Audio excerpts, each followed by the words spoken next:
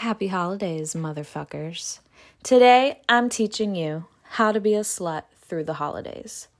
The holidays are not always the happiest for us sluts, whether it's the tragic upbringing we had that sometimes led us to being a slut, not always, whether it's just the shitty human beings in our family and some that show up that aren't in our family. Some of them, they're just fucking shit people. Sometimes we don't get to spend the holidays with people we love. Maybe we've lost them. The holidays is a blunt reminder about family, and whether you're just fucked up or you don't have it, the holiday's kind of shitty. And every time someone tells you happy holidays, it don't make you feel better. So how do we be a slut through the holidays? How do we stay safe? How do we attempt to love one another? And how do we make it through without being the saddest slut that we can? And even if you get sad, that's okay. You know, life is tears and smiles. So I have a few little talking points. The first one is creating safe boundaries.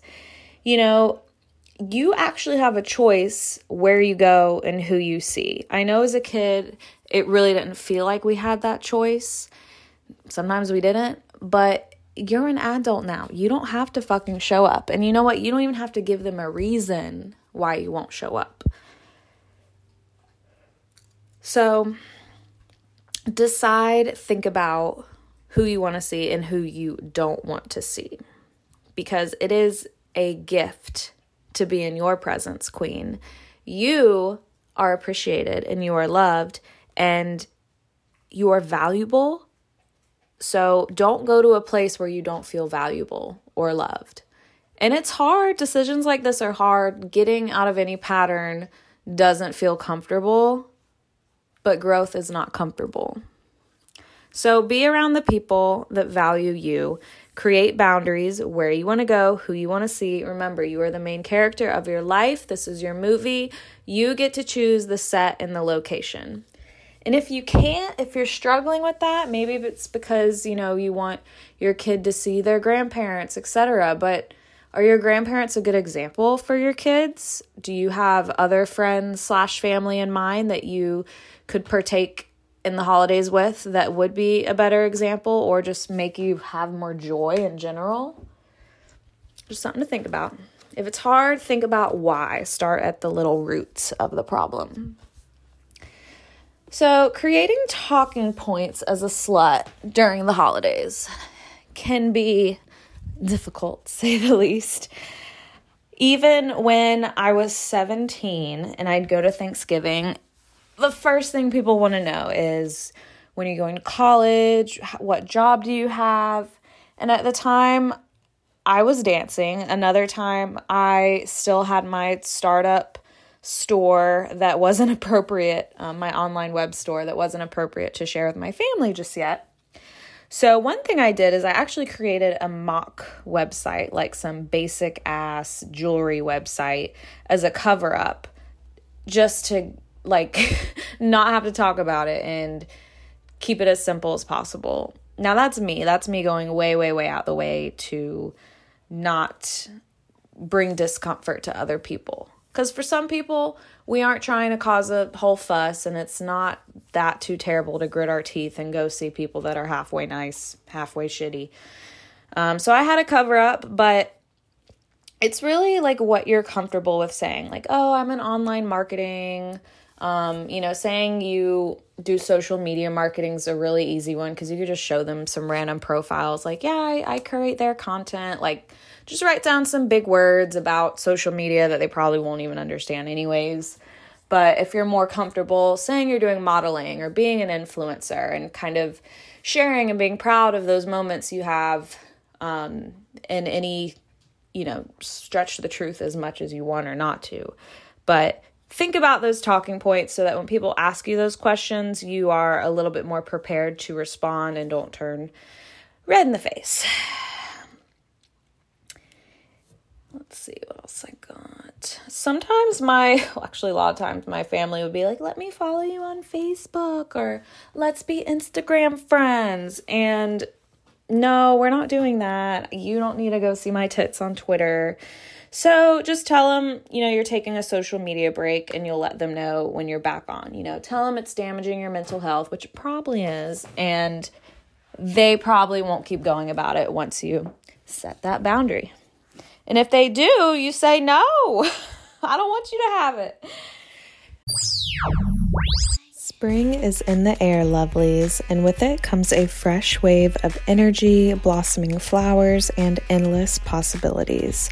But you know what puts an extra skip in my step? My fabulous partners at Viia Hemp. Trusted by a whopping 250,000 plus goddesses just like you, Viia Hemp's products are just like a magical wellness wand in a bottle. Feeling a bit frazzled after a hectic day? Cue the Viia gummies for instant relaxation.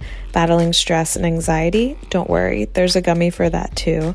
And for those intimate moments, Viia has concocted something truly special. High Love Gummies, infused with pleasure-boosting cannabinoids, libido-reviving herbs, and just the right touch of THC. These gummies are your ticket to an electrifying experience between the sheets. But wait, there's more. Viia offers an array of other gummies with or without THC, catering to every goddess's needs. Whether you prefer a subtle 2 milligram dose or a bolder 50 milligram kick, Viia has your back. From improving sleep to sharpening focus or aiding in recovery, there's a gummy for every occasion.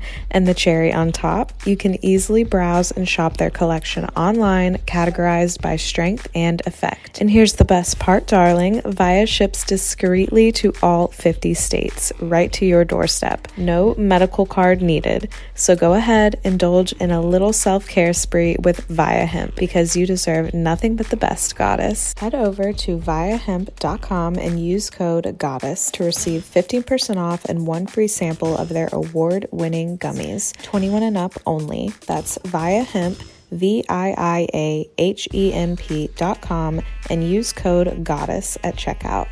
Please support our show and tell them we sent you. Take your passion and pleasure to a whole new level with High Love from Viia Hemp. Now back to the show.